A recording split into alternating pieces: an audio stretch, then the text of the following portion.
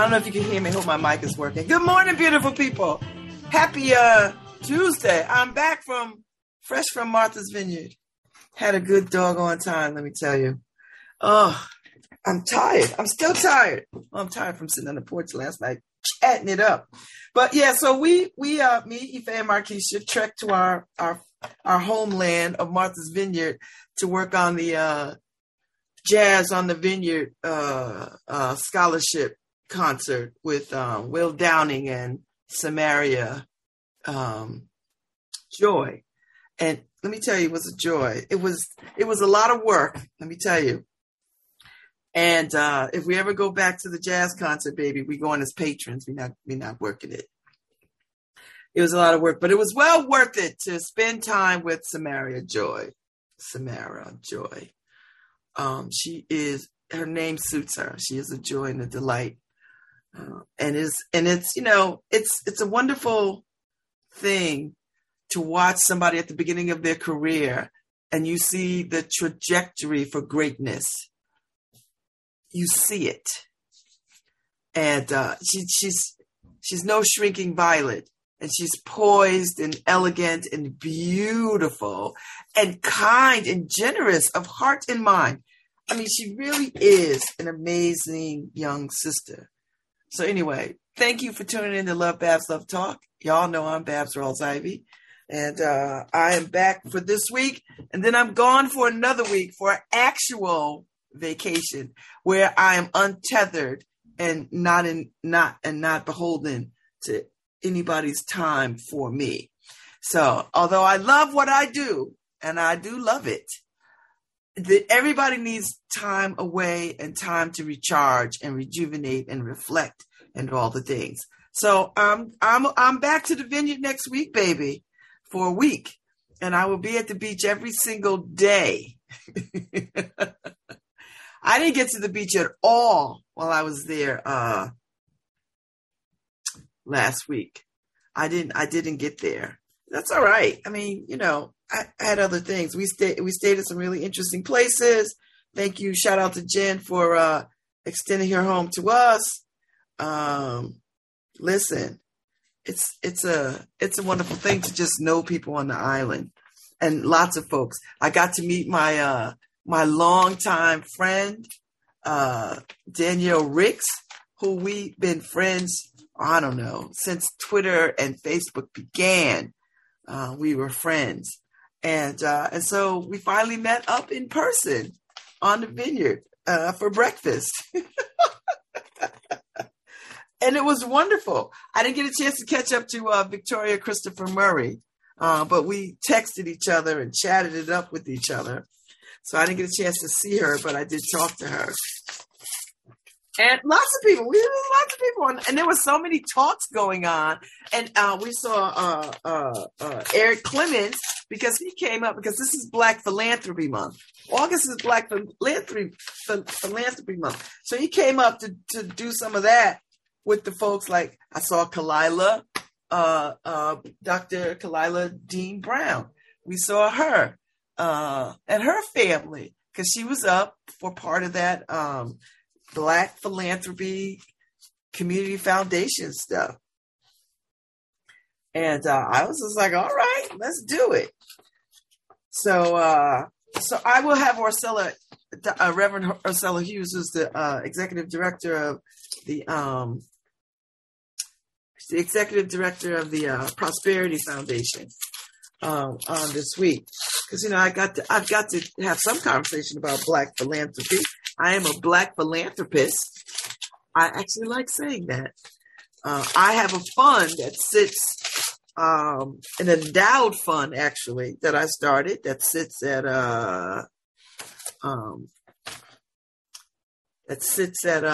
the Prosperity Foundation, and so so I'm excited. I'm excited to be doing that work.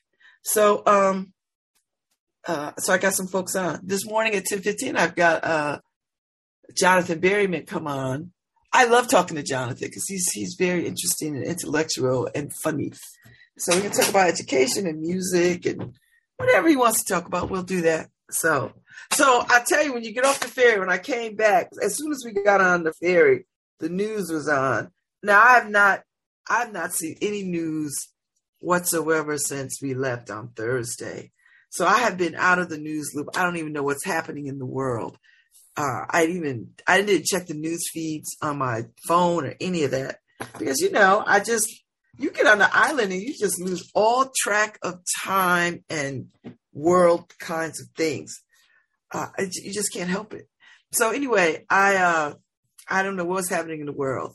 I suspect when I get back to my office today, I'll watch it. I didn't even really watch any news when we got in yesterday. I went right to my office, dropped everybody off, went to my office because, the whole paper's got to get out. So I didn't really the news was on, but I didn't pay attention. I was so focused on, so I could, when I walk in today, I'm not behind the 8 ball. I'm ahead of the game. So I don't know what's going on in the world. I'll figure it out. I'll take a look. See and see what's going on in the world and who is still with us and who isn't and that kind of thing. So yeah. And ta-da!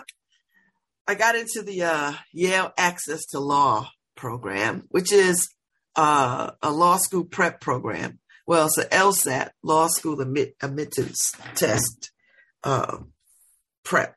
So it's a prep for that to take the LSAT, which I will be taking next June 2023.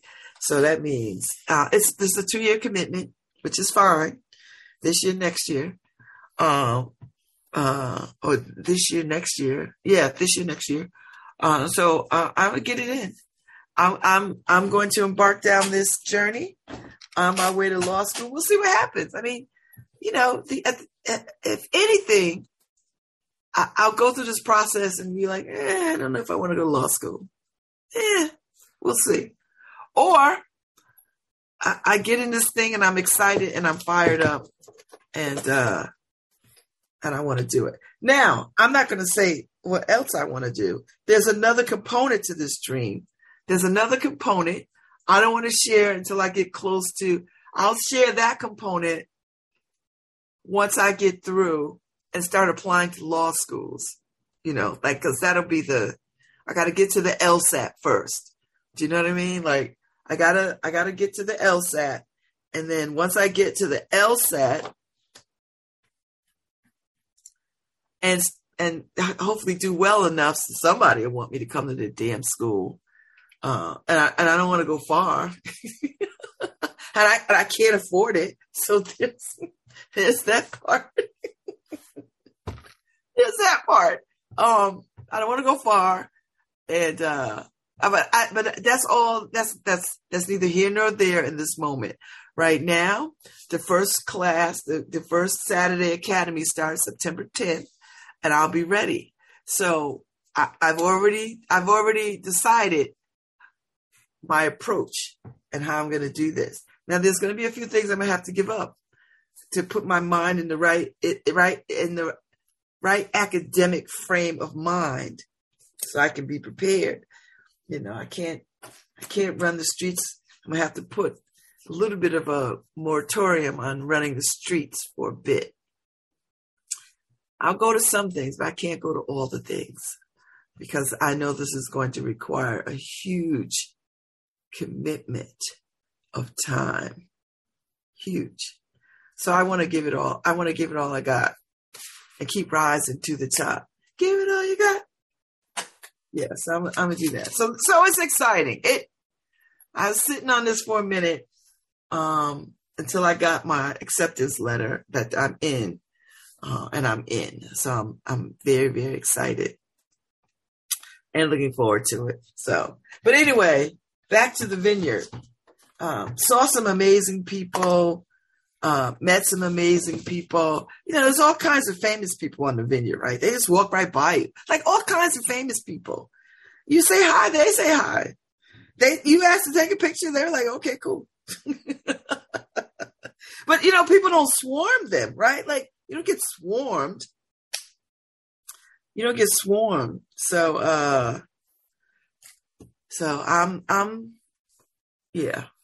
I'm excited. So I will tell you, at my age, I will tell you the story that I was sharing with somebody about why I decided to do this law school prep. I had James Forman on when they first launched, I guess 2 years ago, before the pandemic, and I was intrigued by it, and I knew then I wanted to do it, but I was like 50, 57 or 58 at the time. And I just, and I normally don't think like this, but, when it's your own life and you're making these major decisions, you do give pause to things. Luckily for me, I'm smart enough to know I'm not a fool. So I thought about this for a minute. I'm back to the access thing, Yale access to law. So I thought about it, and I was like, I'm going to be probably the oldest person in the class. So I didn't apply then because I thought it was new. I knew it was new, and I didn't. So when it came around again, I said, you know what? I'm putting my hat in. And I had talked about it with some folks who were considering doing it. And I just knew in that moment that if I was going to do this, I had to just be stealth and just do it and not keep talking about it to people. Because what happens is when you talk about it with people, and you hear their trepidations become your trepidations. And then you start going down a path of agreement on why you can't do it. Oh, I don't have time. I was like, well, I don't have any kids in school. I don't anybody's PTA. I'm just on a few boards, but I mean, those boards don't meet every week. They meet once a month during the week. So I mean, that can't be the barrier, is it? So as I was thinking, then I started thinking about my age. So I'm 59 now. I'll be 60 next year when I take the LSAT. So as I was contemplating this,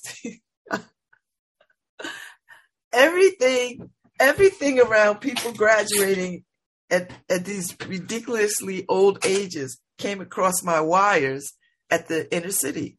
Because we belong to a couple of news wires. That's where I get a lot of the international news and the news from around the country going on in Black communities from Black news wires.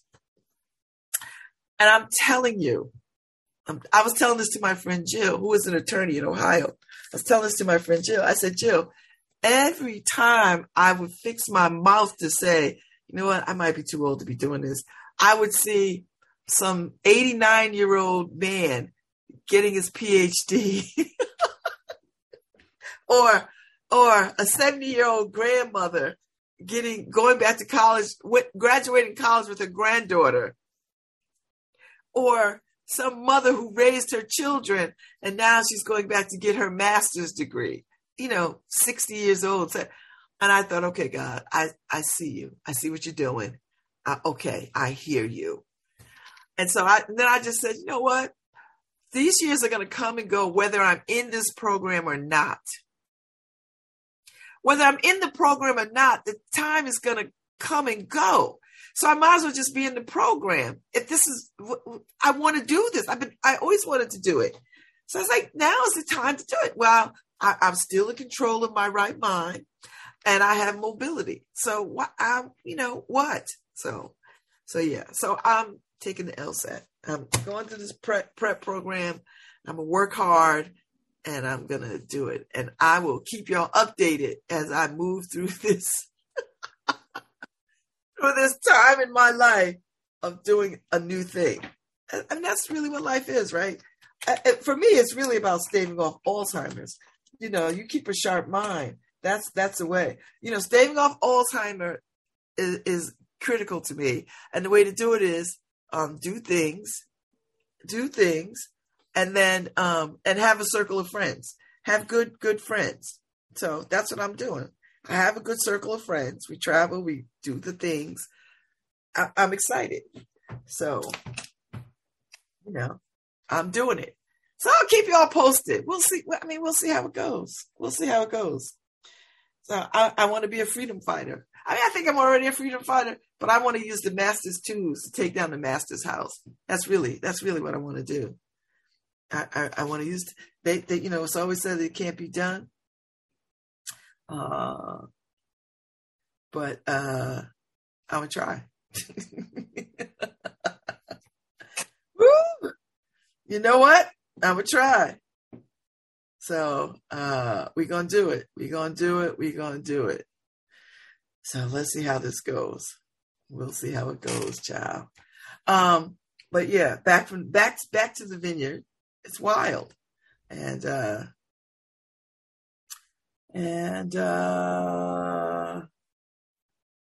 yeah, people always asking me crazy things. I don't know. I don't know. Somebody asked me a question that took me off guard just now. I don't know how to answer it.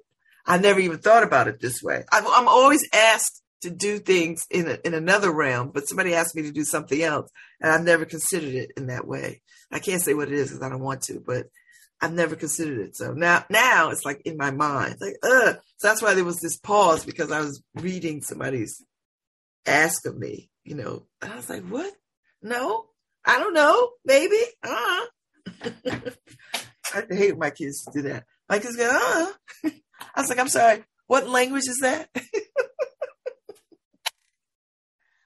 They're like, huh? I'm like, if you go, huh, you can hear. You heard me. If you go, huh, you can hear. So anyway, that's what's news at my house.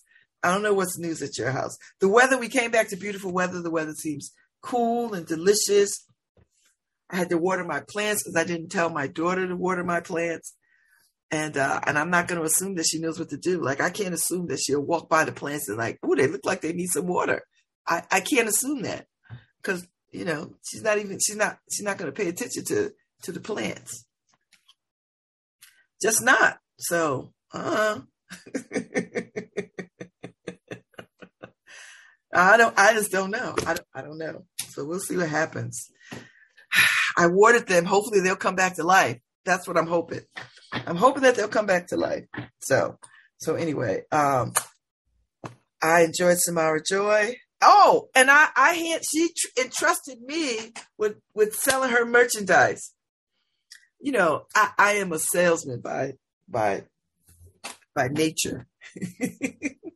I was telling people, I was like, listen, when they was going in, because I was on the side of the VIP admittance, off to the right of the stage, and she shouted me out from the stage. She's like, my merch is on sale. Babs is over there handling my merch.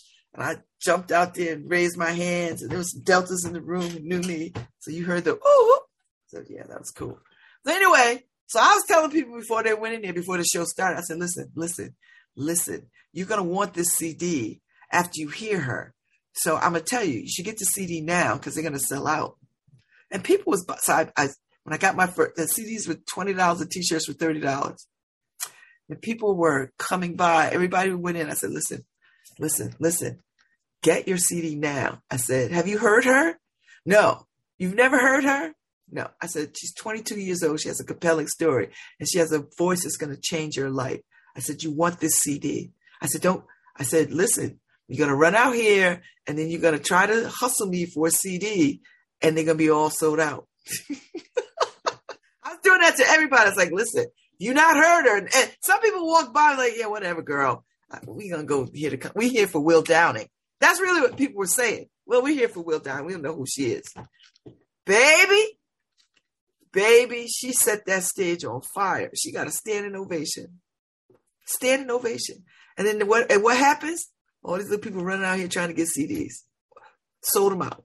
So I sold all but 5 or something. And that's because it was getting late and the concert had a hard stop at 8:15. I was like, I'm not going to stand out here. So her t-shirts all sold out. Whatever she brought, she sold out. I was like, okay, girl.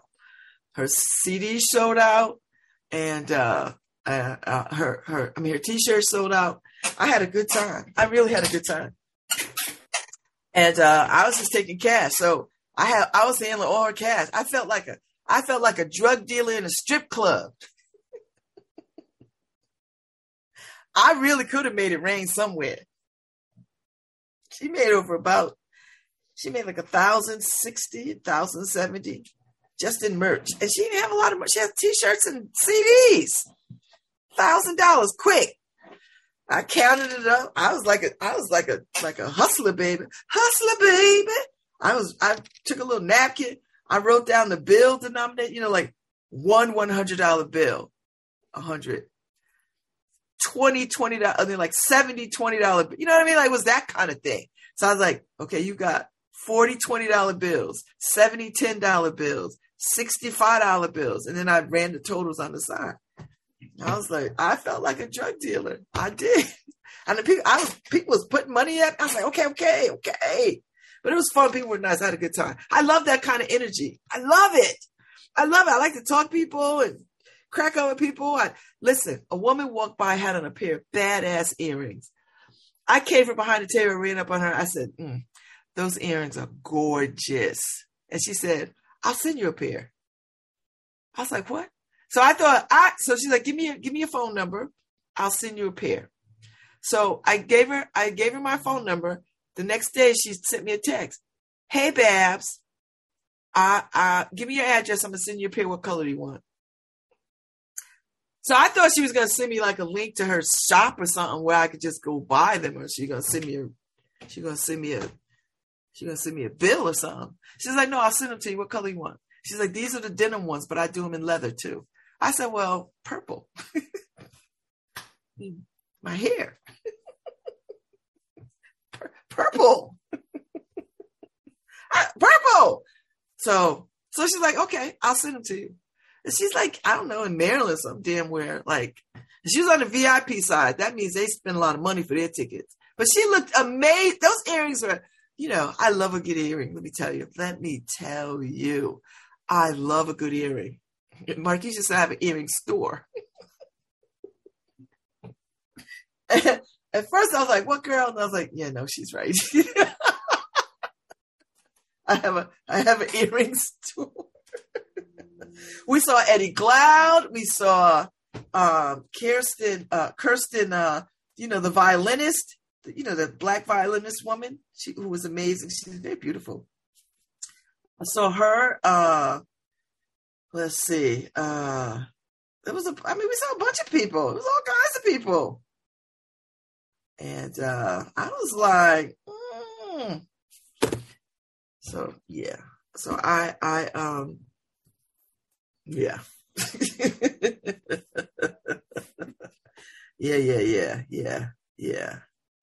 Yeah.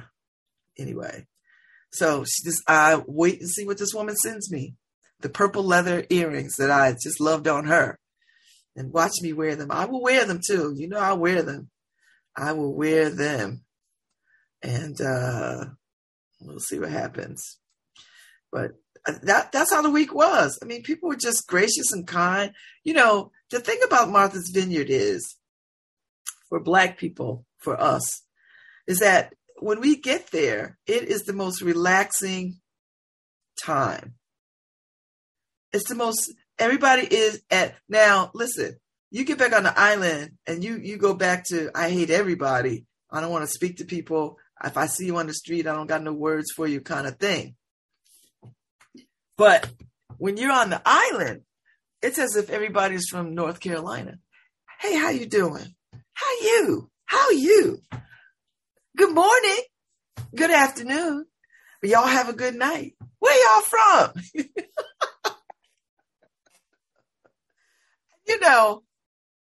That's my whole life right there.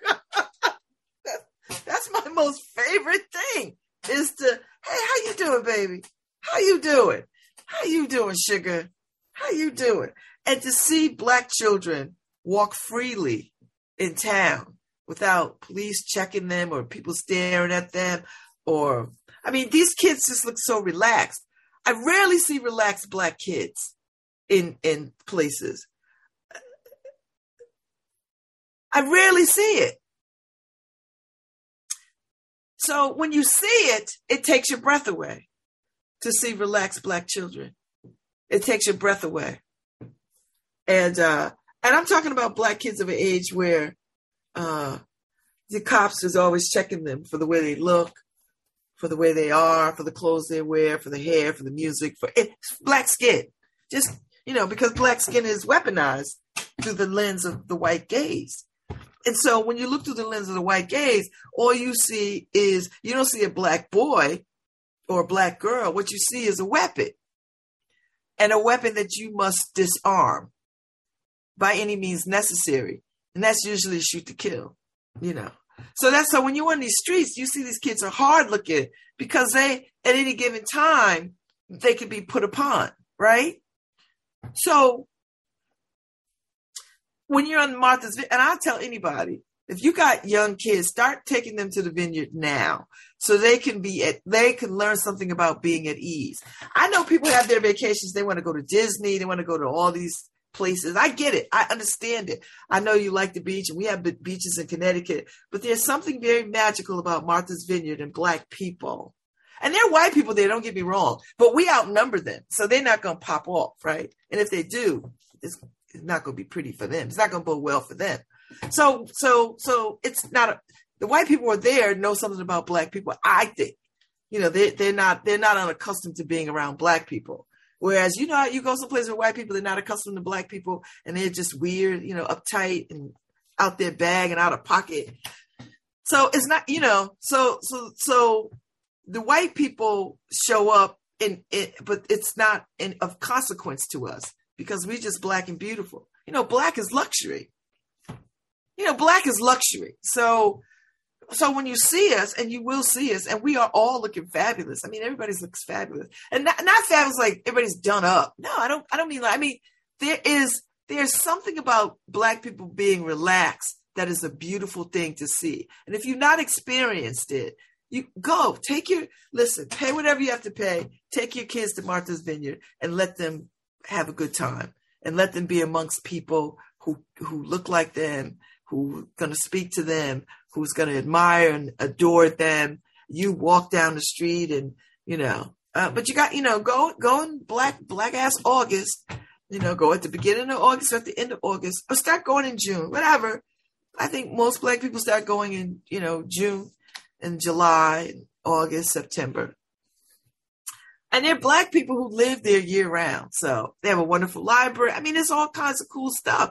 We the first night that we got there, we stopped at the VFW because Chef Dion, and if y'all don't know Chef Dion, are you even eating? I mean, seriously, Chef Dion runs a restaurant out of the VFW. It's a wonderful marriage of two things needing each other. The VFW, y'all know how VFWs get down, they're just halls. So he came, put a restaurant in that joker, and now it is like a well-kept public secret. He was featured in the New York Times, for God's sake. So if you're not going over there to see Chef Dion, and he's Caribbean, I think he has another spot too on the island. But if you're not going over there to eat some of that food, the way he cook it, baby, are you even eating?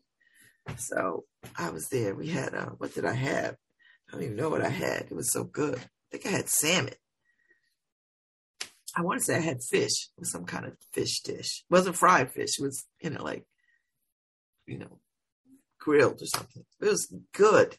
And, vegetables and, the way that Jamaicans make it. So, but anyway, back to Black children. So you see these Black children, they're so relaxed. They're riding their bikes, they're playing basketball, because there's stuff to do. There's tennis courts, basketball courts. There's all that stuff, swimming for days and, the ocean, the inkwell, it's just stuff to do. And to see them walk down the street with their clique, with their friends, and they just look beautiful. And, a lot of these kids are affluent and some are moderately affluent, and they, you speak to them and I was sitting on the porch. I was like, you look beautiful. Y'all look beautiful. And you can see them, you can see the smiles on their faces. Do you know what I mean? Like, I just love it. I just love it. Or I see the little the older sorority women walking by, in their finery, because older sisters, they're not playing around in loungy stuff. This is not, if you see an old Black woman in loungy stuff, that means, I don't know what that means because you just don't see it unless it's sparkly. You know what I mean? Like, you know what I'm talking about? Everything's going to just look well. It's going to be right. It's going to be right, So I love it for that reason. I love that I stroll down the street and I see so many Black people. And you could look at them. We look at each other. We look at each other and we smile.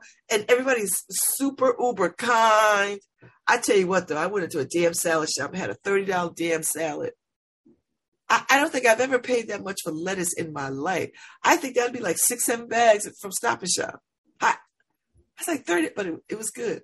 And I've never seen a restaurant like it's one of these they build it right, but it was a very slow process. I was like, girl, this is just lettuce and some vegetables. Like, what is happening? So you get assigned your own salad maker, and they stick with your salad from beginning to end. That's why it takes so long. You know, like if you go to Chipotle, they just slide your damn dish down to the next person, and keep it moving. But they pride themselves at this. I think it's called MV Salad. MV Salad. They pride themselves on you get your assigned salad maker, and they walk with you through your salad making.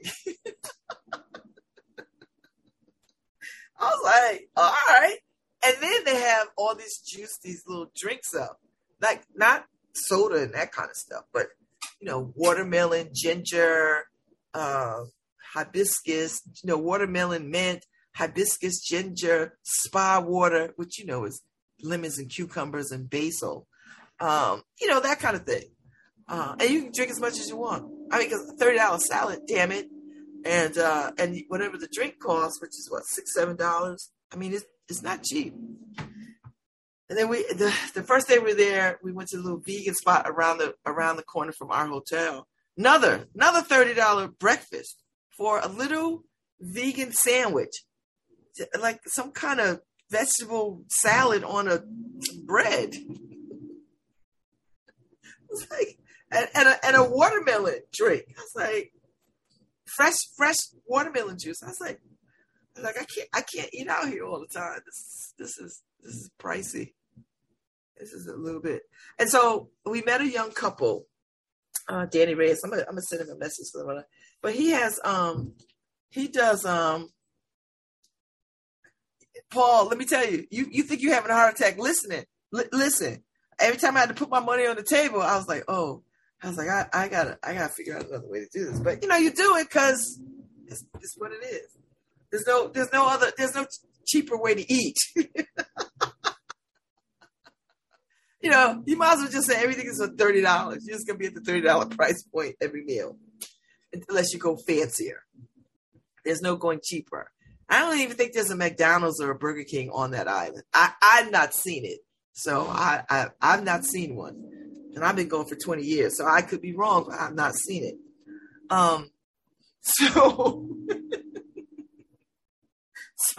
So yeah, it, you know, the jazz concert folks, Tony Williams and them, that first night they bought us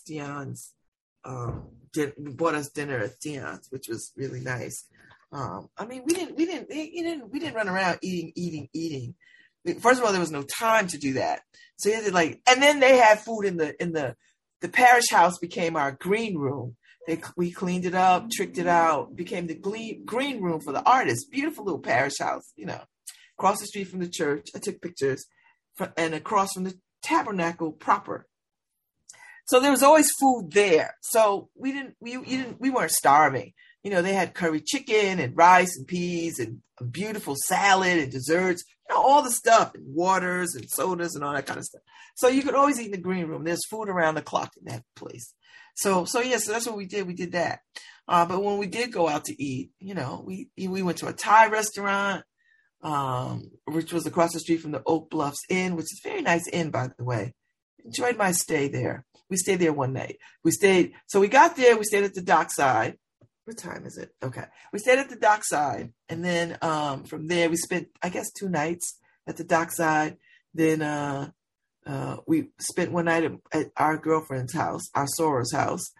And then our last night, we spent at the Oak Bluffs Inn. And it was very nice. It was very nice. So that's where I had a porch takeover. We took over the porch and sat out there and drank wine and talked and laughed and met other people who were visiting. We met a young couple. We met this young couple. They missed the ferry and they came back. Now, they were scheduled to stay the next day. They just came over for the day because they were one of the sponsors to the concert. So he is a tequila maker, new to this, I guess. His name is Danny Reyes. Llave Tequila, beautiful bottle. So I heard their story, listened to them. I was like, hey, Tony, blah, blah, blah, blah. I said, Tony, can you help them? Like, how do we? So anyway, she called around and she got room for them. It was like, hold on to your hat, hold on to your piece, Paul. It was like $450 for the night. They paid it, but they left their car on the mainland on the street because it was supposed to just be a day trip. So you could park on the street for, 8-10 hours or whatever, but you have to be off the street like by 1 a.m. or something. So anyway, their car got towed. So that was another 160, 180. So he got his car back and he brought it came across on the ferry the next day. So because I guess they thought I was nice to them or whatever. So they gave me 2 bottles of tequila, a coconut tequila, which, I don't really like flavored things, but it was good. It was good. It was smooth. And a Blanco, which I like. I like a Blanco or Reposado. But they gave me, the bottle was big and beautiful. So they gave me 2 bottles. He's like, try this. This is my favorite. I think you'll like it. I was like, I don't know. But, I'm not going to turn down no good ass free tequila. What? So we opened a tequila at Jen's house, and there was cigar peddlers at the sponsors at the they had a Havana night at the VFW. It was part of the jazz scholarship thing, separate, but part of. So we helped decorate that, get it ready for Havana night. Lovely, lovely little space. But there were Black cigar makers providing cigars. So me and Markeisha, we bagged them up to get them ready. You've got cigars, a cutter, and a little box of matches. Very nice bag too. Like nice Ziploc bag to keep the humidity tight and blah, blah, blah. So anyway, Ada gave me a bag at the end of the night. No, she sent the bag to me, cigars, and then Ife got a bag. Tony gave Ife her bag so that she could have one, and Ada gave me a bag specifically because I told her I was a cigar smoker. So I smoke cigars, and I think I told her that because I was telling her the way she set up her little situation, her little seating, I thought it was too close together. And, I was like, well, I'm a cigar smoker. People don't really like to sit on top of each other when they're smoking cigars like that. I guess she thought, well, everybody's smoking. What difference does it make? She was like that kind of attitude, but she was trying to not rise to that pettiness, but she did. I was like, okay, girl. So I guess she felt like she was being extra petty, so she made sure I had a bag. It's like, okay, girl, whatever. So anyway, so we opened the tequila and we smoked the cigars. Let me tell you something about a good damn cigar. When the ash can rise and sit on that cigar and the smoke could curl through, that's a good cigar. That's a fine handmade cigar where the ash is tight and can rise. Those cigars were, I have some in my bag still. I think I have 1 or 2. It was beautiful. I was like, ooh, this is a good cigar. I think it was three cigar makers. I want to say three different cigar makers. It was a beautiful thing. I was like, okay, this might be worth. There were the little perks that are worth it. So I'm gonna save the Llave tequila for tequila night on the porch. Sometime when I get back. Sometime in September. We'll before I start this law access program, because I cannot be trying to study hard things and be trying to like toast it up. Do I want to be a baller, a shot caller? What I want to do? It's like I make hard decisions. These first world decisions.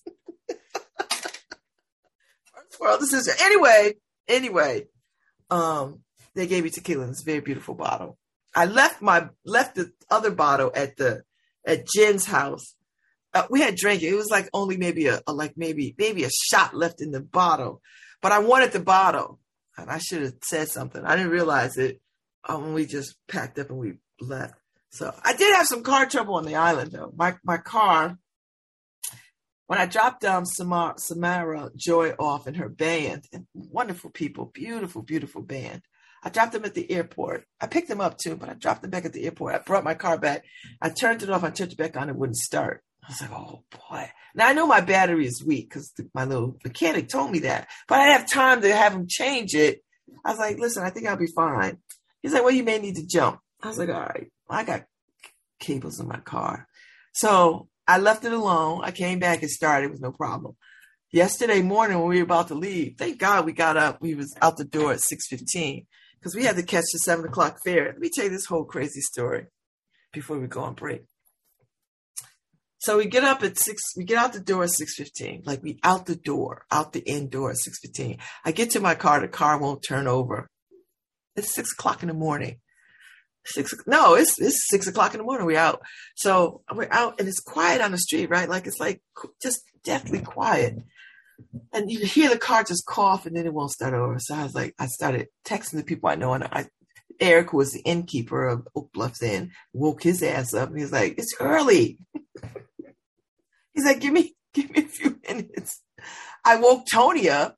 Tony comes out of her room to see how she could be of help. And across the street is this little Asian man in a van. I don't know what he's doing. I think he was delivering food or something. Delivering, making a delivery. He had a little van, little truck. Had a minivan. So, my voice can carry a long way. So I was like, sir. So he turned around. I said, can you give us and I texted my friend Amanda, who is on the island now. I said, I was texting everybody that I knew because we need to get on that 7 o'clock ferry because God knows when we get another ferry out. And we need to get home. So he came and there was a car next to me and then a path and a wall. So he couldn't get his car. So we're trying to figure it out. He's like, put the car in neutral, let's push it. So I get in the car, Ife, Markeisha, Tony, and the little Asian man push the car out so that we could jump it. We get it jumped. Hooray. So he's like, where are y'all from? We're like, oh, from Connecticut. He's like, where in Connecticut? New Haven. He's like, oh, I'm from Milford. We're like, hi, neighbor. So Markeisha said, I hope it doesn't die. If we get to the ferry and because we have to turn the car off in the ferry. He's like, oh, I wouldn't worry about it. You got a car full of, you got a ferry full of cars. Somebody will jump you. We didn't need to jump though. When we got to the ferry because we get to where I believe we're at the Oak Bluffs ferry. That's not where we're supposed to be. It's about 6:40 at this point. I look at the little reservation sheet. I was like, oh, we're supposed to be in Vineyard Haven. Now, Vineyard Haven is just like 3.5 miles away. So it's like a 15-minute jaunt. And it's early in the morning, so it's a straight shot. Woo! We burned down these roads getting to Vineyard Haven to make this damn ferry. We going on the wrong side. Cars are coming out of the ferry. The man was like, hey. I was like, I don't know where to go. He's like, oh, just go back out. Take that second left. Okay. We get out. We check in. We get in the line. And then we get on the ferry. That was way too much excitement first thing in the morning. So now I got to get a new battery. I need a new battery. And I'm going to get one before we leave, before we drive back up to Woods Hole. I'll get another battery because I have to, because I don't want to go through that foolishness. And I'm not taking my car over. I'm going to leave it in the lot. So damn, if I want to come back to a dead car, I don't want that problem. So yeah, so we need I'm gonna put a new battery in it. Now, first I gotta find the money to do that. So whatever that takes.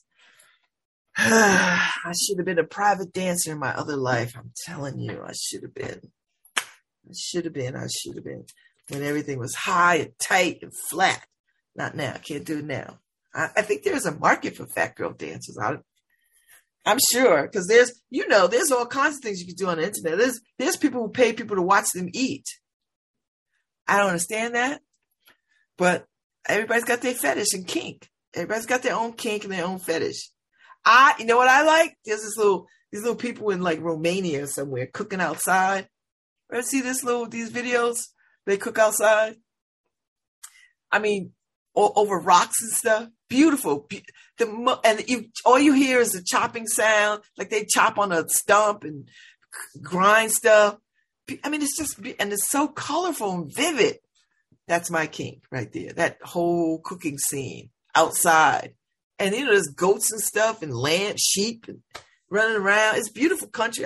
I know they're in like Eastern Europe somewhere. It's beautiful. I love it. And, they're old as hell, but that lady be doing some work on that little pan and that blade of a knife. I was like, what the hell? Beautiful. You could almost taste what she's cooking. You could almost smell it. It's that vivid.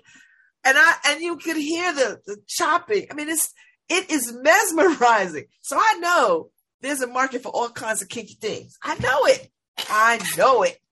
So if you can sit there and watch, I watch this black couple. They make $1 million a year.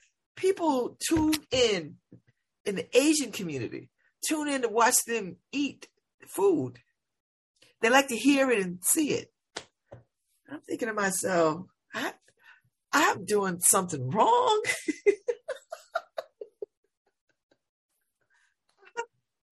I am way, way, way, way, way, way wrong. I'm doing something way, way wrong. So there might be a need for fat girl dancers out there. I don't know.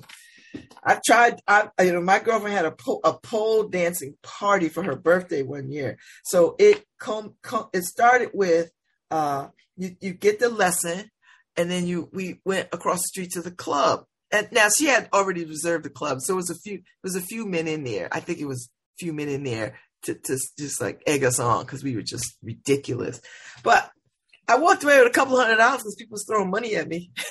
I'm the worst pole dancer in the history of pole dancing. I don't know how these girls get around that damn pole. I was like, my arms all burnt up. I was like, oh. I was like, So you know what I did? I just put my hand on the pole, walk around it. Just walk around it. It's hard to swing your body around a pole. I got mad respect for those sisters that could get up and down a pole with the thighs and the legs and the heels and the hair. Man, it's a good workout too.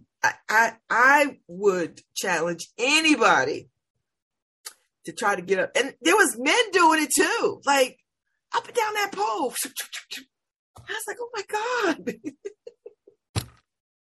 I was like, oh, how hard can it be? Oh my God. I worked up a sweat. I was like, oh my God. So they offer pole classes, not for you to actually become a pole dancer, but as a means of exercise, because it's a lot of work. And to crawl on the floor, you know how they do that sexy crawl on the floor? How hard that is. Oh my God. I was like, I'm like a walrus on this floor. I'm like, oh, and you have to be kind of look sexy. And I'm like, I'm looking pained, right? Because I'm like, oh my God. And you have to be able to roll over and still have that sexy glint in your eye. Who the hell could that? Are you kidding me? Are you really seriously kidding me? So I did it. So yeah, so that was my fun. I've not been on the pole since, but I made a couple $100. These little men throwing me little dollars and $10 and $50 bills. I was like, okay, yes. Hey, Harry, it's about time to call the letters in a minute. Can you hear me? Yeah, I see you. Why wouldn't I see you? Because I can't see me. You sitting right there on the. You're sitting Anyway, in the studio. welcome back, Babs. It's nice to be back. I'm going again next week. What were we just talking about? Pole dancing? Yeah, pole dancing. That time I was at a pole party. When you were a pole dancer? Yeah. You were a pole dancer? No, not for real, Harry. Just for kicks. I did it one night, Harry. One night. I knew your resume was long, but damn. Pole dancing too? Yes. I'm like, that is skilled. Harry, I don't think I qualify as a pole dancer. I pole danced. Okay. That's not the same thing. It's like if I swim in an Olympic pool, Harry, I'm not an Olympian. You know what I'm saying? It's hard, Harry. It is hard work. It's very hard. Okay, now I see myself. I'm glad. So you have a guest? Yes, Jonathan Quinn Berryman. Yeah, I know that guy. Yeah, I think he was on somebody else's show yesterday. Or the day before. No, so I know you rubbed a lot of elbows this past weekend. I did, Harry. Any of them named Obama? No, I didn't see them. Oh, you didn't see them? We thought they were going to come to the concert because they have come to the concerts in years past. They didn't come this year, but they were already there because they were at the film festival, the African American Film Festival. So they were there because they had a film there. So they presented their film. But we weren't there for the film festival. We had missed a great deal of it. Spike Lee was there yesterday, though. He had a talk at his house. Well, you got to find a way to debut some type of Love Babs trailer at the festival. This way, get sponsors. Well, we about to do that, Harry. Honestly, I gotta proofread my sister's stuff because she's working on the sponsorship package. She sent me the draft. She sent it to me yesterday, and I didn't get a chance. I looked at it, but I didn't get a chance to proof it, edit it. I will do that today. We're gonna get some sponsors, Harry, because I need a little more money. How's your sister doing? My sister's good. She's building a outside sectional for her deck. My sister's handy. She's one of those people. You when you say she's building? Yeah, she's building. No, she's building. Not that she's paying somebody to build. No, she's building. She built like, it. If I say I'm building, it means I have somebody outside working. No, she's building with her own. She got her own tools. What? Yeah. I tell you, there's nothing sexier than a woman with a tool belt. Well, she's got some good tools, Harry. She is handy. I love that. She got some good tools, Harry. She got some good tools. That sounds good. Sounds good. She's handy. She's super, super handy. She renovated both her bathrooms, laid the tile, put the tub in, she did it all. She's good like that. Paints. If she doesn't figure it, she fixed her washing machine and dryer. She's since bought new ones, but when they were on the fridge, she just got it. On YouTube, Harry, there's a video for everything. Yeah. Everything. You want to learn how to fry chicken, Harry? Get a video. I did. I fixed my fan in the living room that way. Oh, you did? Yeah. But it wasn't anything genius though. I know, but you got it done though, because I got it done. Made the call. But it was because I kept shutting off the circuit breaker, but you had to shut it off for about 2 minutes. I figured that out on YouTube. 2-minute circuit breaker cut off. So, but anyway, you're listening to Love Babs Love Talk on WNHH LP 103.5 FM, your home for community radio. Did you get that email? Paul wanted us to read something. Yeah, do I do it today? Sure. I wasn't sure. I didn't know when we were supposed to do it. I was just like, yeah, well, let's do it. Oh, you want me to do it now? I'll do it.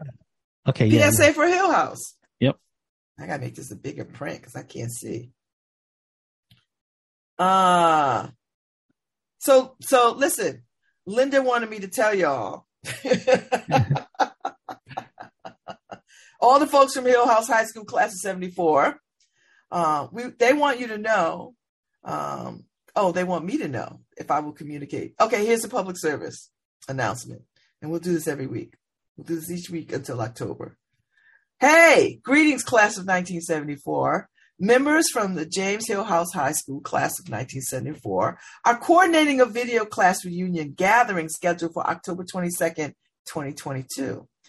It has been too many years since the class of 74 has been a reunion, and members of our class are reaching out to connect with each other. When you hear this announcement, pass it on to classmates. The date, again, is October 22nd, 2022. The time will be determined and announced in early September 2022 through the email. So listen, get on the email list, write to hillhouseclass74@gmail.com. All right? So that's the announcement. Hill House Class 74, y'all having a reunion. Get in touch with people. There you go. hillhouseclass74@gmail.com. So yes. So I'm going to read it every day. If you're thinking to yourself, I wish they could see me now. Here's your chance. Here goes your chance. Here goes your chance. Or if you wish they don't see you now, right, don't respond. If you don't want to be seen. I'm trying to think. I got thrown out of a few schools. If they could only see me now, I don't think there's a reunion for that. I think people know who you are, Harry. I think there's a reunion for how many schools you got thrown out of. You should start it. You have to be a minimum of 2 schools. Let's see. I got 3. Well, I got let in to 2 back in. So does that count? Yeah, I mean, but if you got thrown out, you got thrown out, so that counts. That's not right. I was just a problem child. That's okay. I don't know. I wouldn't say. I don't like to say problem child. I'll say you were a child in need of something. They just didn't figure out what that was. In need of a lot of things. Yeah, and that's the gist of all our kids, Harry. They need something. Definitely, definitely, and I wish I was. Oh, by the way, Babs, you doing that announcement, that PSA? Have you ever done voiceover stuff or voice acting? I did one for Higher Heights. I've done them. You should. I've done them. You got the voice. All right. You should. All right, everybody. Y'all need me to read your stuff. Pay me. I'll do it. That's it. Look, I don't know. Paul is a bad pimp. He should be pimping my voice out, but he's not doing that. You're a bad pimp, Paul. He's busy. He's busy with the weather machine. I know. He can't do everything. He can't do everything. He has in a drought right now. By the way, how did this become California? Why is Connecticut in a drought? Harry, because people are not taking climate change seriously. Yeah, but you know what? This just Connecticut is in a drought. If you look at it, doesn't look like a lot of surrounding areas are in a drought. Connecticut. What did we do wrong? Harry, I think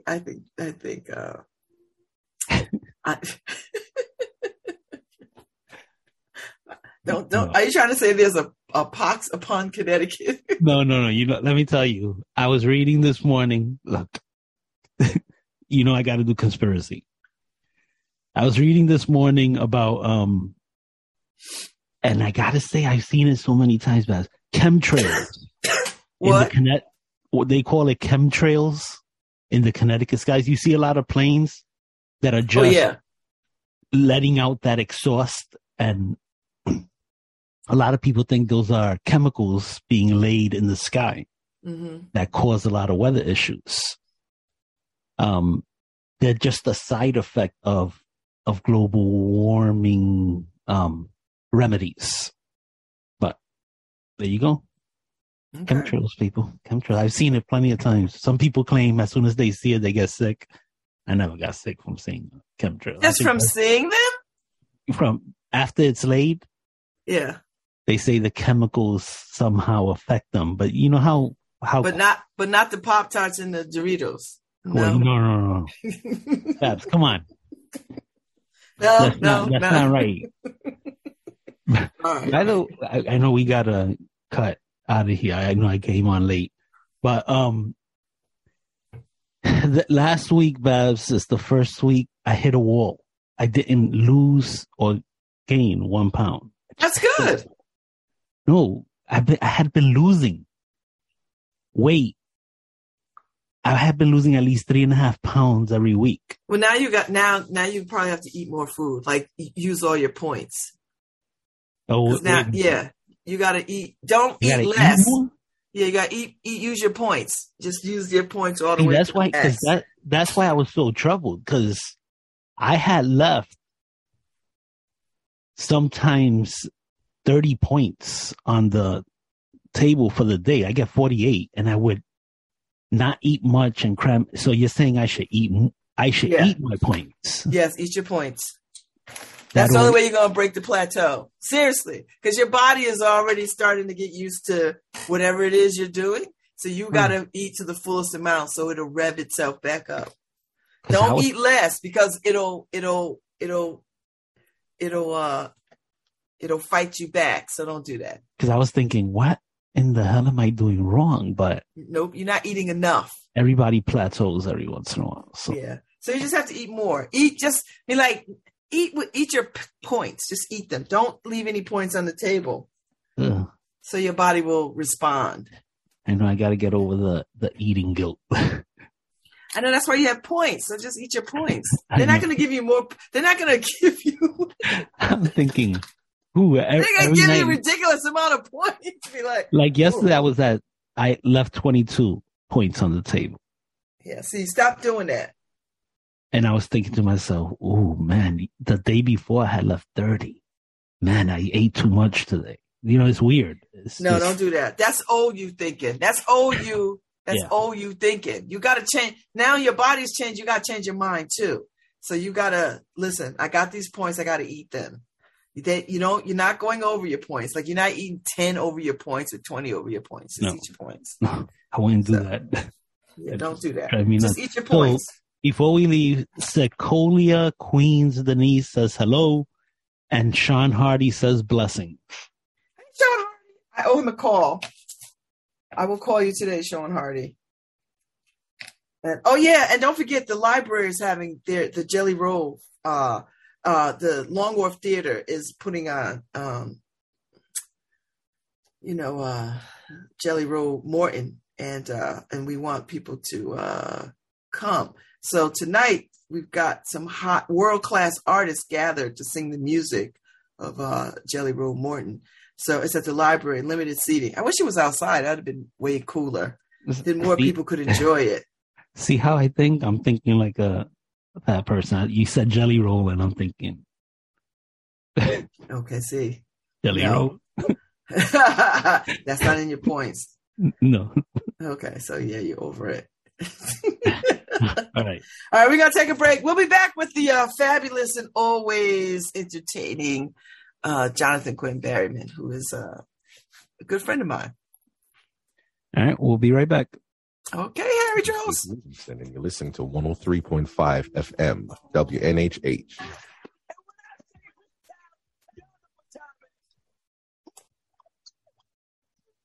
That's how.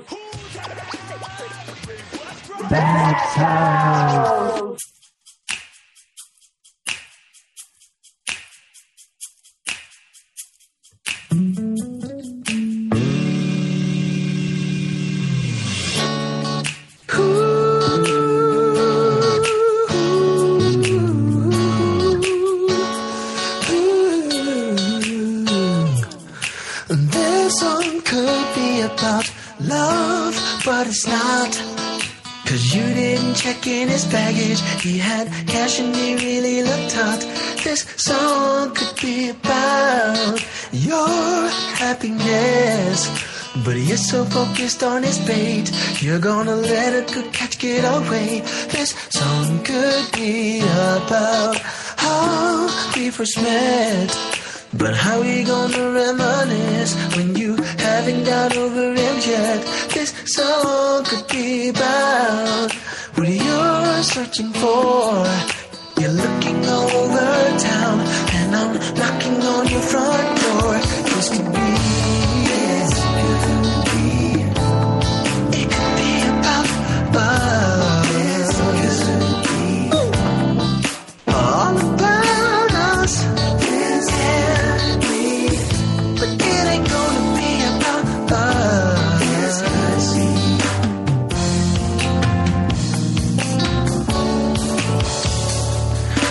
This song could be about our wedding day, but you just had to go to see him. That decision left me in dismay. This song should be about when I got your call saying you weren't ready for marriage, that you couldn't commit at all. This song should be about our happy years. Instead it's about when he hurt you, I was there to dry your tears. This song is about how I got around. See, I came to my senses, putting my feet back on the ground. This could be, it could be about us. This could be all about us. But it ain't gonna be about us. Yes,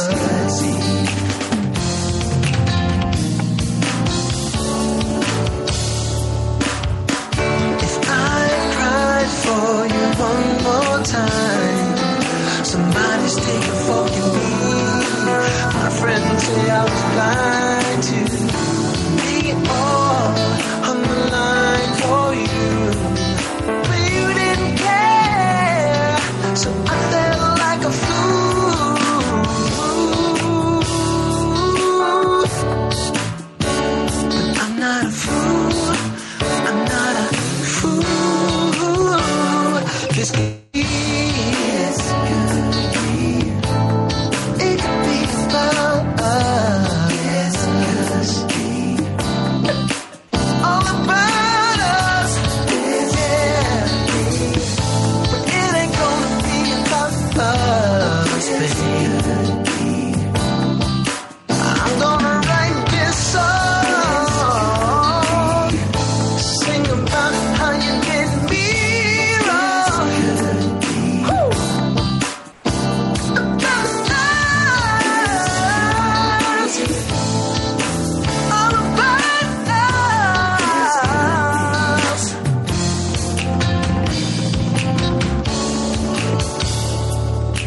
This song could be about us, but it's not.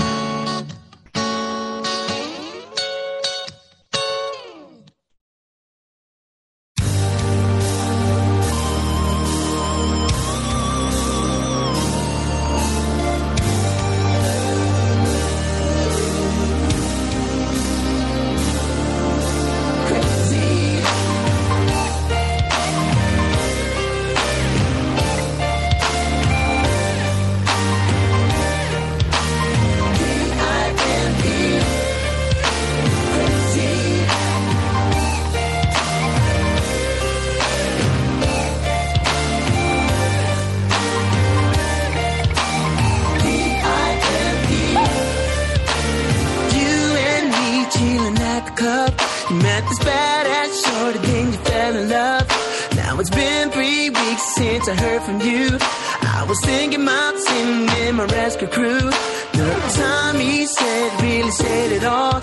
Saw you carrying some chicks back at the mall. Standing online with the skinny jeans, looking like Ashton Kutcher in the movie scene.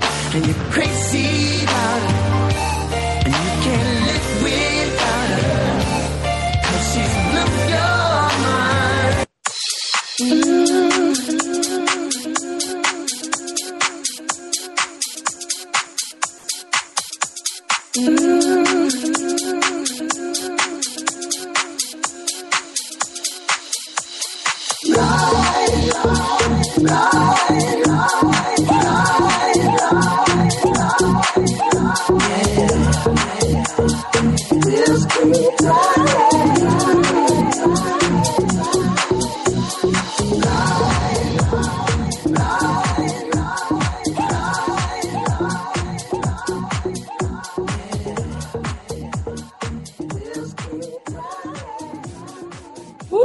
Welcome back to the second hour of Love Babs Love Talk on Babs Rose Ivy, and I have the fabulous Jonathan Quinn Berryman. I'm sorry, Dr. Jonathan Quinn Berryman as my guest this morning. Good morning. Good morning. Good morning. Can you hear me? Of course I hear you. I see you. Where you sitting at? Is this your house? This is my house. I'm sitting in front of my stoop. I said it's a beautiful day outside. I'm tired of being indoors. School is about to start again where I'm going to have to be somewhere inside. I said, you know what? I'm going to come and sit on the stoop this morning. I don't have a porch. I do have a stoop. Listen. A porch is anywhere, right? Sure is. As you well know. So, yeah, school's getting started. Did you enjoy your summer? I'm still enjoying summer. Oh, okay. Oh, yeah. Oh, please. Anybody? That's what summer's about. You figure out how to enjoy yourself. Figure out what that means now, because it changes. So Jonathan hangs out at the porch, right? And we have these rich conversations. Some are not for consumption, but some are. And I was talking to him last night about, we always talk about education. We always talk about music. We always talk about music education, what kids need, what kids don't need. And it's like, just come on this morning, give us a sense of where we are education-wise. I remember when I was a kid, Jonathan, we always had music. I grew up having music. I'm not a musician, but I always had music instruction, music appreciation. All the way through college, too, we had music appreciation. I don't know if they still have that in schools as a requirement. It was required. I mean, it was just part of my day. So, yes. So interestingly enough, here in New Haven, which, and I am biased, I admit that, but I think New Haven has one of the best educational systems in the state. And particularly for music and the arts. And part of that is because Benjamin Jepson, the person for whom Jepson School is named, was one of the first public music school teachers in the nation. Wow, I didn't know that. So in many ways, public education, having music in public schools in this country is indigenous to New Haven, Connecticut. I love that. So Benjamin Jepson, that's why that school is named after. He carried instruments from school to school back in the early part of the 1900s, and was insistent that music be a part of education in public schools. Mm-hmm. Studies have shown that when there is music education in schools, students do better. Well, there certainly is a correlation, and you know how I feel. I said all of this stuff about science, technology, engineering, and math is cute, but it means nothing without the arts. That everything that science, technology, engineering, and math was designed to do really stems from explaining artistic principles. So for what I mean, why is the sky blue? People had to. That's how all these science things came out. Why do men and women sound different after puberty? That's a scientific principle.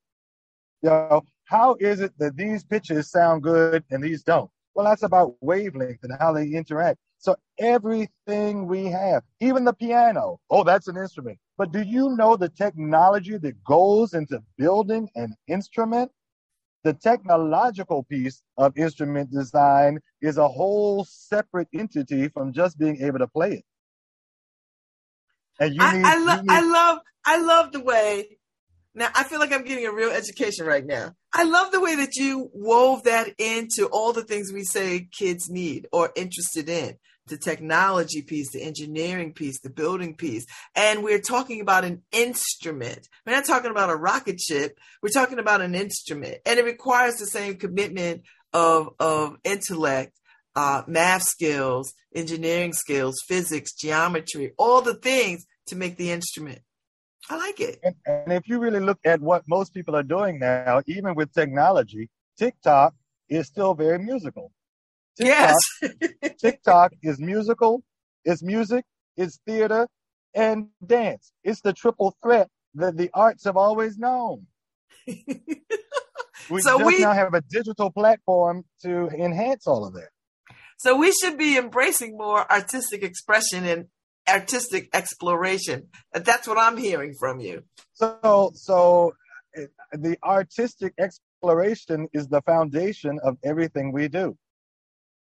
So what people are discovering is if you can have the technological piece, but without the artistic piece, you don't know how to apply the technology. So it's important. I like that. So it's always been the marriage between the two. That people were artistic first, then they became technological. You can go always back to the sculptures of Michelangelo. He was Michelangelo. And but you could go back to those sculptures. He was an artist first, and then had to figure out the technology of how do I get what I see out of this marble. Titian's red. He was an artist first. He said, I'm going to make a red that they will be talking about for years to come. And? Right? So yes. He was an artist first, but then the technological piece. How do I mix? How do I master these ingredients to make what I see in my head? There's all kinds of science, technology, engineering, and math woven into the fabric of what arts really are. So New Haven is fortunate. We have a strong arts community that surrounds all these gazillion schools that we have, which I think is quite healthy and quite necessary. Are we reaching as many kids as we should with our arts programs in our schools? Well, I think at the K-8 level, we reach students. Do we go deeply enough is a whole nother question, right? You can reach me with stuff that I'm not impressed by. We all get approached by stuff that we aren't impressed by. Go shopping at a store. They got lots of clothes. So at the pre-K through 8 level, it's more about being relevant. Are we reaching them with things that are relevant, and even if they're relevant to the discipline, are we showing embracing or surrounding and saturating students in how they are relevant to their culture and other cultures? At the high school level, unfortunately, we don't have arts access fully integrated into all of our high schools. Okay. And that's simply an issue of let's just go on and do it and pay for it and stop playing. Because once you get that educational appreciation K through 8, if you don't get it in high school, for some students, if they're not in some kind of musical program, or going to a performing school, they lose access to it, except just popular music and what they enjoy. Well, and for me, I think we long realized that arts appreciation was not enough. Right. Okay. So in the Common Core standards that were revised for music and art in 2014, we recognize that the arts are technical subjects, and at the crux of at the beginning of the artistic process is not appreciation; it's creative. So oftentimes, even with these modern standards, there was a deliberate shift into the waste of money that we were putting into just having people look at stuff and talk about it. That is not the point. You could do that anywhere. That's why it's okay. And so now I know all this stuff. If I go on Jeopardy, I might be able to get a $200 question. But how is that going to help me? So we now recognize that looking at it and listening to it is not the beginning, If it is the beginning, it's the beginning of now you have to create something like it. Yeah. Right. So it's the creation piece. What we were not doing before was understanding that it is our job to create, to develop the artist in everybody. So, all right. Oh, that's a different, that's artist. A little bit of a shift right there. It's I like that. Shift. Yeah. It's like, no. The reason I show all this to you is that now you have to do it. And so I think about the people who watch cooking shows and then never cook. Well, what is the point? Okay, wait. Hold up now. But in other words, at some point, for it to be a full process, you then have to endeavor to do what you've been exposed to. Mm. So now that can I just watch the show because I enjoy it, not because I want to cook? You can. I mean, but it is so they're some of us are consumers, right? So some watch because they like what they're doing, they want to be informed. Others watch because they actually want to put those recipes into play. Okay. So we differentiate. We understand that people are going to differentiate how they apply it. Mm-hmm. I'm not a cook at all. No.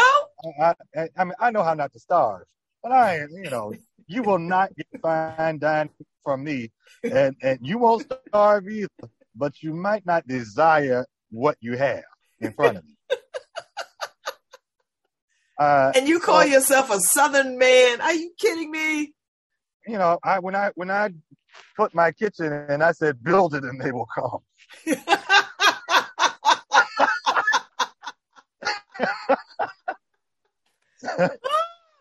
Oh my Somebody's God. going to cook something. Somebody's going to cook. A convection microwave. Sure, I'll get that one. Somebody's going to figure out how to use it.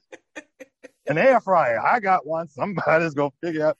So if you like to cook, come on in.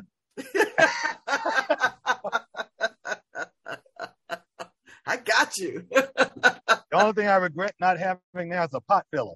But well, I guess an old-fashioned sink will have to do. Look, if you cook, I'll carry the water from the sink over to the pot. There you go.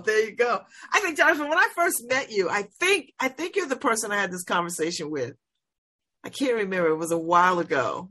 We were talking about school uniforms. Was that you? Oh, Lord. Yes, I'm sure it was me. Yes, you were coming off somebody else's show at WNHH. And I was passing you because I was coming in to do my set. And I heard you talking about it. And you enlightened me because up until that moment, I rather liked school uniforms. I liked school uniforms because I believed, like everybody else believed, that they were a great leveling field for kids, that other affluent kids and poor kids could exist without having to worry about if they are suitably dressed or have the nicer things or not.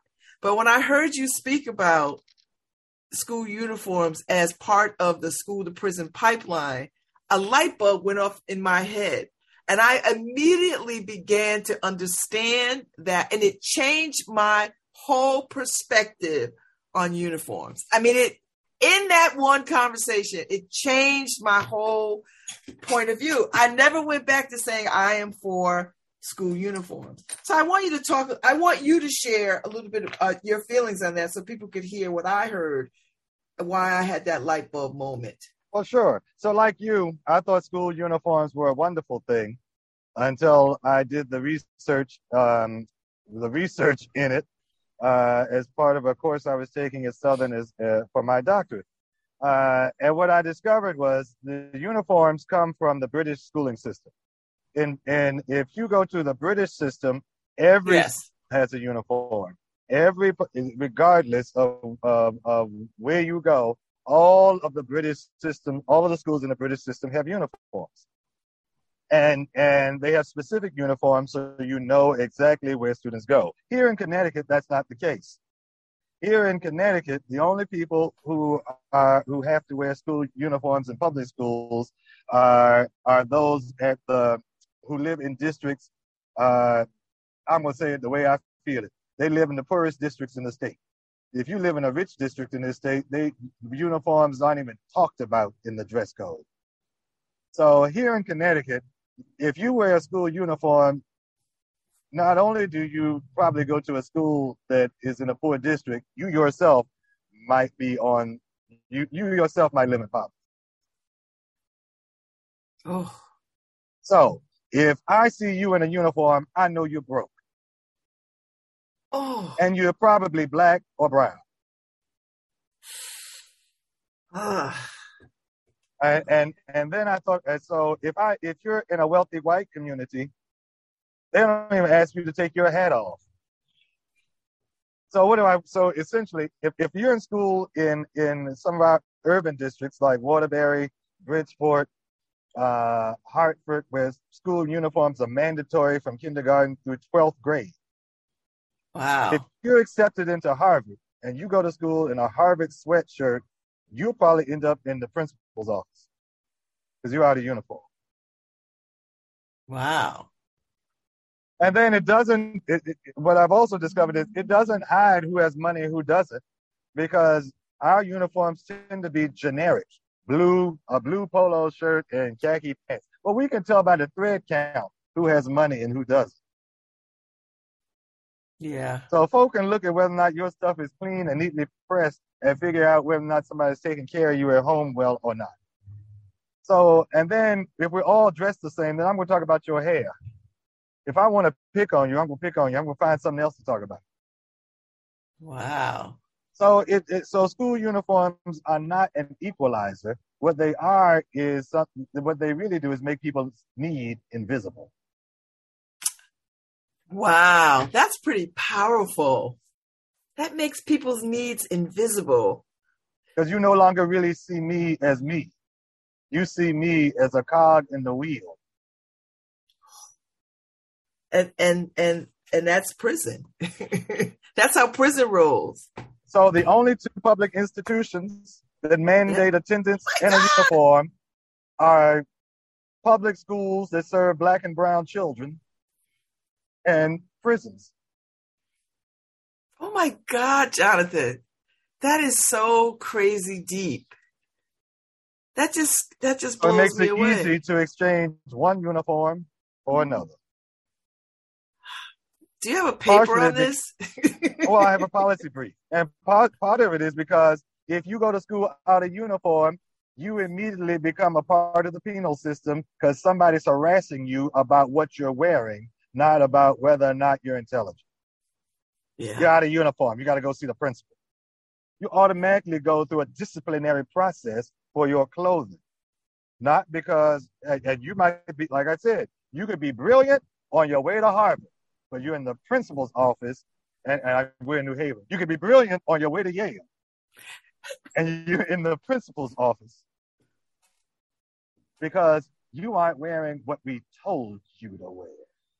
How do we miss this, Jonathan? How do we miss these?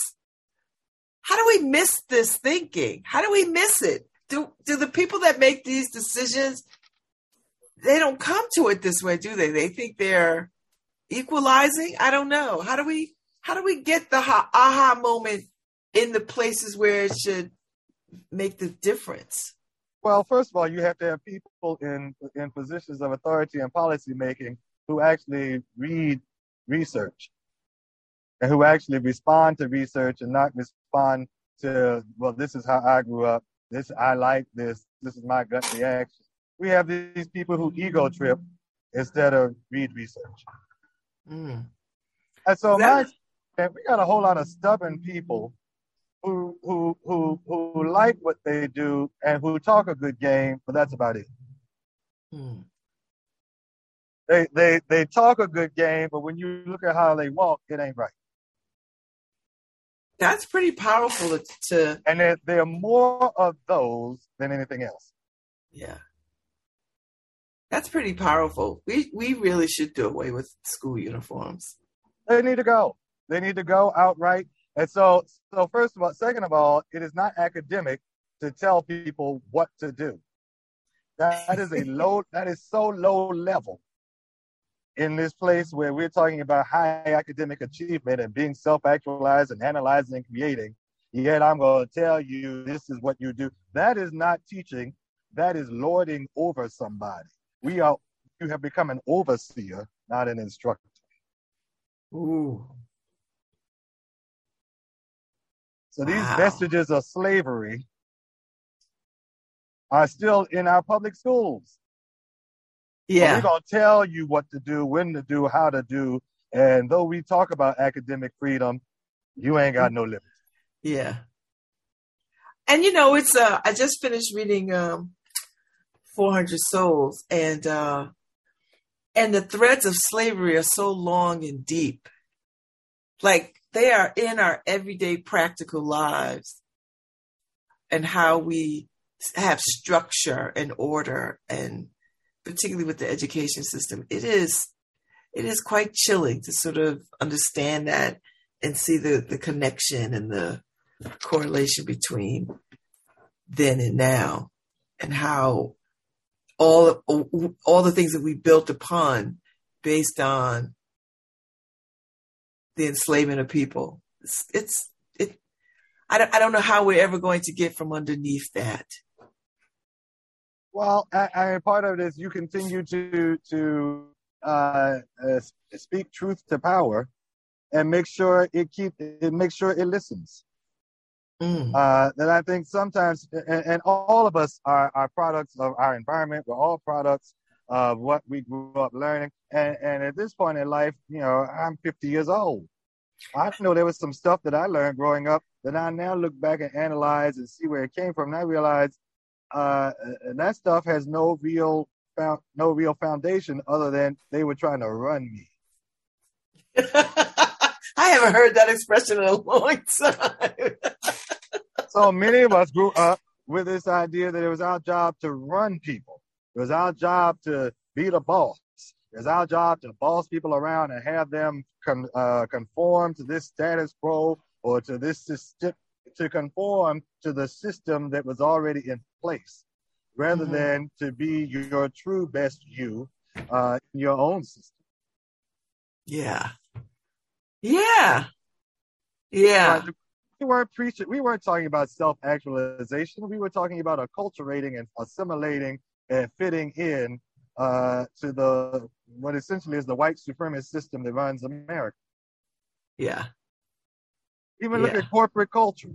You were taught to do this, go to school, get a degree, get a job, and stay there until you retire, get your gold watch, and go off into the fields of Elysium happily. That has completely shifted, but people are still preaching that same old mess. Yeah. Go to school, go to college, get a good job. That's not even how it works anymore. Yeah. And they aren't talking about entrepreneurship. They aren't talking about what do you do well at, figure out how to do that. Everybody who's rich is talking about multiple streams of income, and we're still preaching go this one route. No. You do hair, you better learn how to do hair. You can get a corporate job, learn how to do that too. Do everything you can, do multiple streams of income. Yeah. I mean, I'm starting to sort of see the inroads of that, but I don't see it at the high school level or the school level. That kind of conversation is usually happening after you've gone to college. Like, no one is talking to kids about entrepreneurism. They're not. They're just not. So. And that's where I am at this point in education.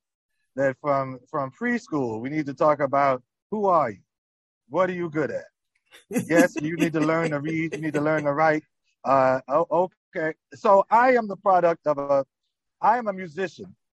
Professional musician, because my mother saw something in me and sent me to piano lessons. Okay. It was not there was no choice in that. She said, no, I see it, you're doing it. Now, all of us took piano lessons, but I'm the youngest of 5. All of us took lessons, but I'm the only one who does music to the extent that I do. But there were people who saw something in me in my early formative years, and they pushed me in a direction that was productive. So do we have people who are looking at children and saying, you know, you do this very well. You might want to go. Let me expose you to this over here, because I think you'll do well in that. And maybe to some degree, because we have these performing art spaces here. You know, we have the school downtown and ECA and kids that gravitate to and the neighborhood music school and we do. But we have a school system of 22,000 children. Well, yeah. and my hunch, at best, we're serving 2%. Yeah. But imagine if we put that question to everybody. I'm saying, even if we got to the talented 10, that would be 2,200 kids. I don't see 2,200 kids who are out there doing stuff at the artistic level that they really could do it if they knew they could do it. Yeah. If somebody pushed them in that direction. I might see 200 to 400, but I know I'm not seeing 2,200. Yeah. No, I think you're absolutely right. Because we'd imagine the dance groups, the orchestras, the bands, the choirs. We would have, if we had even 10% of our students doing it at a level that we know they could do. Mm-hmm. At that high level. No, I'm with you on that. I'm with you. So it says to me that yes, we're doing some things that are in the right direction, but we need to triple down on that right direction. Mm-hmm. So it's like a slot machine, right? I remember years ago I was playing a slot machine. I was playing 1 quarter at a time, and I got 777s, and I didn't hit the jackpot. I said, why did I hit the jackpot? My first time there. And the person I was with, she's looked at me and said, because you didn't play 3 quarters. You only played 1. You gotta play the max to get the max. Oh. We're playing 1 quarter at a time. We need to start playing the max so we can get the max. We don't have the max because we're not investing the money. That's a good point. And if we say we care about education, why are we not funding it at the levels that it requires? Well, Martin Luther King said it a long time ago. It's not whether or not we have the capacity; it's whether or not we have the will. That's my favorite saying. If there's no will, and if nobody's up there talking about it, nobody's going to do it. Mm. You know, and I believe there are people who are willing to fund it, but they want to see it. They want to see your vision about what can be. And first of all, if you don't have the vision, nobody's going to put any money toward your your proposal. We watch Shark Tank, right? People come in asking for money, and some of them go right out the door with nothing. So y'all got something going on, but it ain't hitting on a thing right now. Y'all need to go back to the drawing board and see what you can do. Yeah, I think arts world is the same way. We have people who are doing great things in pockets, but we need a collective vision. We need to come and here is our collective vision as an arts community of what we want to see. I think Adrian Jefferson did a beautiful job of putting that cultural equity plan out there that people are actually working on, right? Like they're working on it in places, and it's exciting. So, I mean, I've never seen anything like it. I've never seen anything like it in this city. And I dare say not many other cities, but they are starting to adopt that very thinking of how do we collectively have a vision around what we want to see at the very high levels of the arts community and at the very beginning of the arts community. And that includes everything in between. How do we have this conversation so we have a shared vision? I love it. Exactly. That's why I said New Haven has it going on. You know, you have so everything starts with that process of people coming together to really look at what we're doing. Mm-hmm. And you know, COVID obviously put us all in silos and prevented some real heart-to-heart discussions that take place when people are in the same room. Because that's a different vibe than what happens online. But I think New Haven has what it takes to make sure to not only drive Connecticut, but really to drive the nation. I work with school children who are absolutely brilliant, and they don't know it. They don't know. Wow. Wow. You know, and I also recognize that when they say it takes a community, a whole village, it does. It does. Our students need to be engaged not only with their teachers in school, but they need to be engaged with teachers across the district, across the nation. They need to be engaged with all of the artistic people within the community. Because I believe that people are who they are when they're born. And it's about your connecting with the right people at the right time that then propels you into your being who you were designed to be. Mm-hmm. And what I do know is people who have not figured out what they are supposed to be are very good at destroying what already is. Intelligent people who are frustrated will tear your world apart. Mm. And they will do it in a way that is consistent. They'll figure out how to do it. Well, I've enjoyed this conversation, Jonathan. I enjoyed the conversation we have on the porch. I enjoyed this conversation. And I think people heard some things that got them thinking about art appreciation and where it ought to be.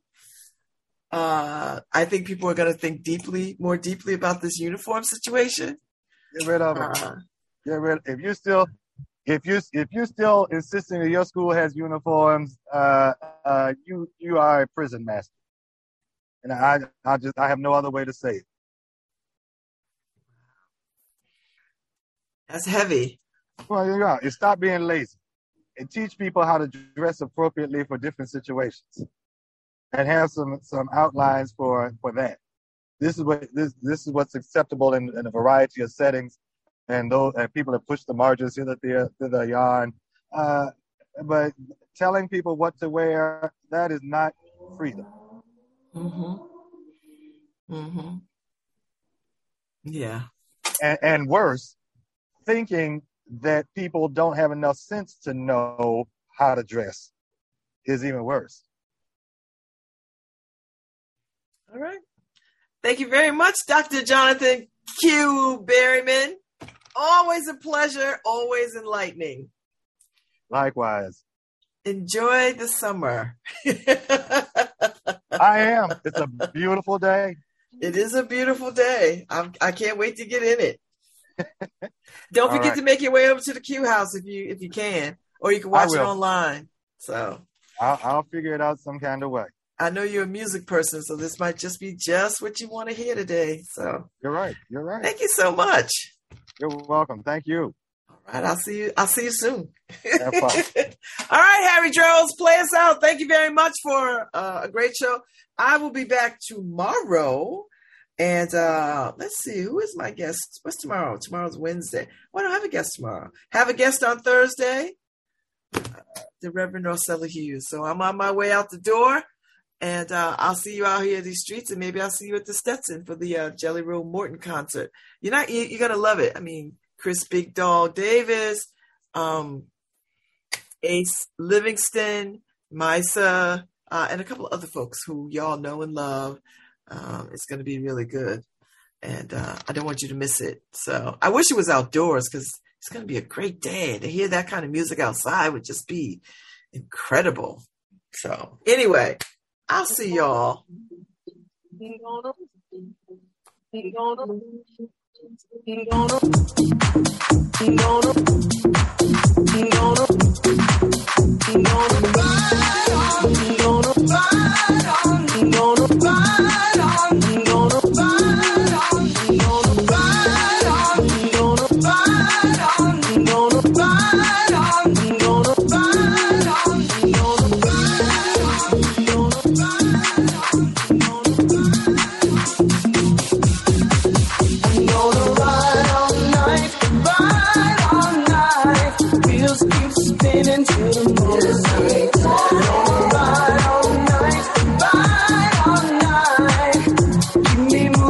the morning light. Gonna ride all night, ride all night. Wheels keep spinning till the morning light.